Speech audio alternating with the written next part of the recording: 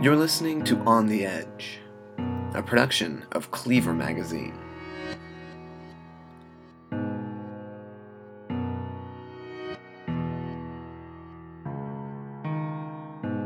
On the Edge is a virtual poetry reading where authors' voices bring their works to life.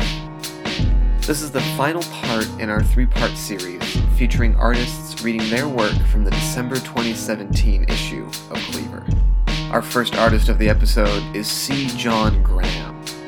C. John Graham's poetry has appeared in the Laurel Review, Blue Mesa Review, and other publications. His manuscript, Degrees of Freedom, was a finalist in the 2011 Sabito Press and the 2014 Slope Editions contest.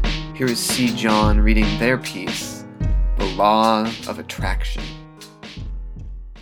The Law of Attraction. Geometrically speaking, lines are illusion because lines have no width. Yet we know the end from the beginning. Velocity differs from speed in that the latter lacks direction. At 500 miles per hour, a jet never reaches the horizon. The lieutenant says his mission was accomplished, so praise him on the customary occasions.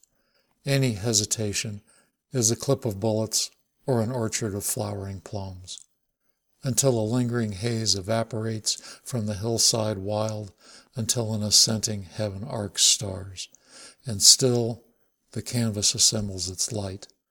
The moths are drawn. Our second author of the episode is Jennifer MacBain-Stephens. Jennifer lives in the Midwest and is the author of 3 full-length poetry collections, including Your Best Asset is a White Lace Dress from Yellow Chair Press. Her work has been nominated for Best of the Net and Pushcart Prize.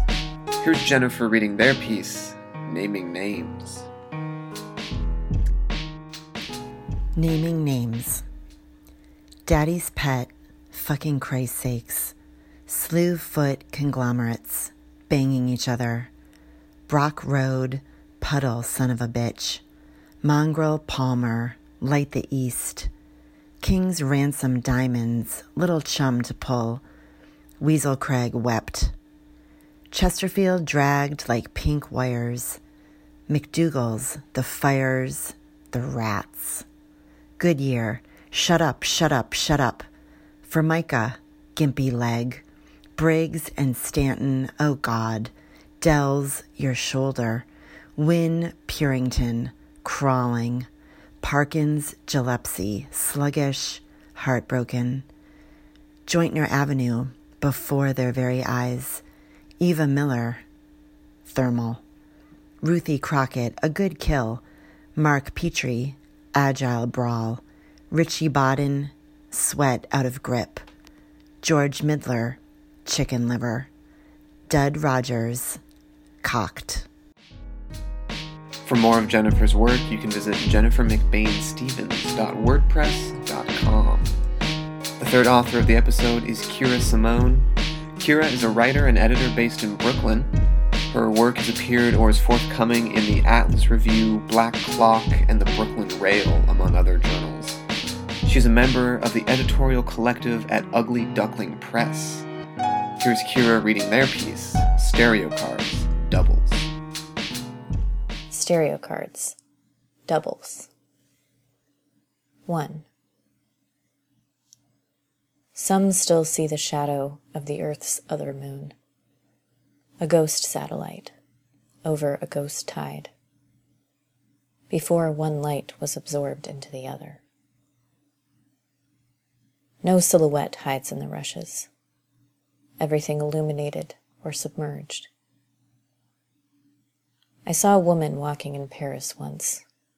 She wore your hat and your old expression. Those were the days of sitting in the Swedish cafe. Strangers huddled in opposite corners, raising their glasses to each other without knowing it. An oblivious toast to the unnoticed world. Gypsies handed roses to tourists on the steps, their muteness abandoned once they piled into the BMW. In other languages, we are completely different people. Our versions drift past each other, unable to speak. In panels of glass, only words are backwards. The rest is readable, but we miss the difference. If today is the original or another dim copy. The same songs playing from the car windows in the street. The stand-ins still shadows of the people they resemble. Who will be the body thrown over the cliff? 2. In the mountains of Spain, I saw a two-headed dog. But a lover told me it was probably just two animals fucking. No living body is completely symmetrical. One breast hangs a little lower than the other. One hand is more dexterous.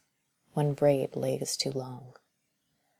One eye gazes further into the distance. Two girls with the same name cross each other on the path, skipping aimlessly over the rocks in opposite directions. "Hello," she says. "Hello," says the other. They stand on the hill, taking turns looking through a pair of binoculars, staring to the point of seeing nothing at all. At first, the picture comes in pieces. The giraffes and the elephants, the inexhaustible sea sponge.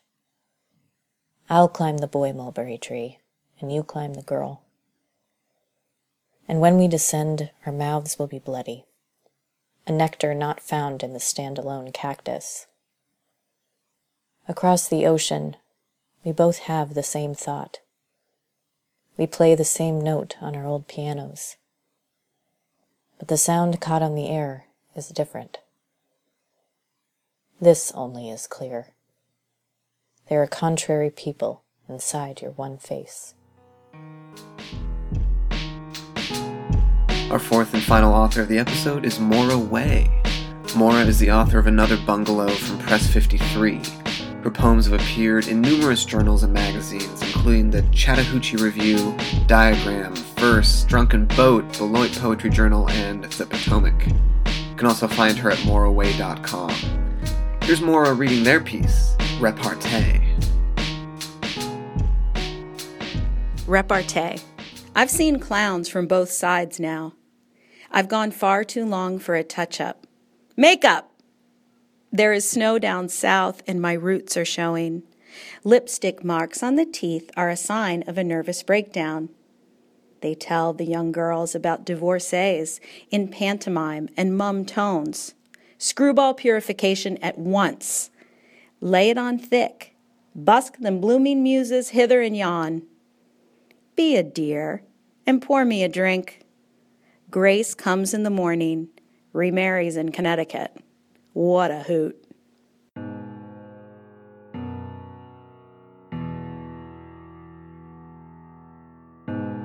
That concludes our three-part series, highlighting authors from the December 2017 issue of Cleaver.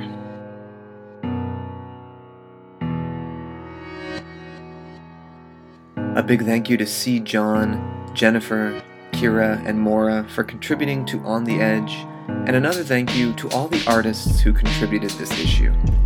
A reminder that you can read their work, along with the entire December issue, at cleavermagazine.com. On the Edge is a production of Cleaver Magazine.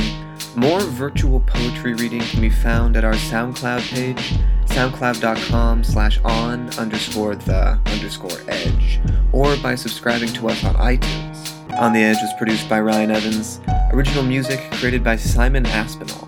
And before I go, I want to thank the listening audience for getting On the Edge over 1,000 plays on SoundCloud. It has been a true joy producing this project, and the literary community, as always, offers support in a way that bolsters the spirit. As always, more virtual poetry readings are soon to come. Thank you so much for listening.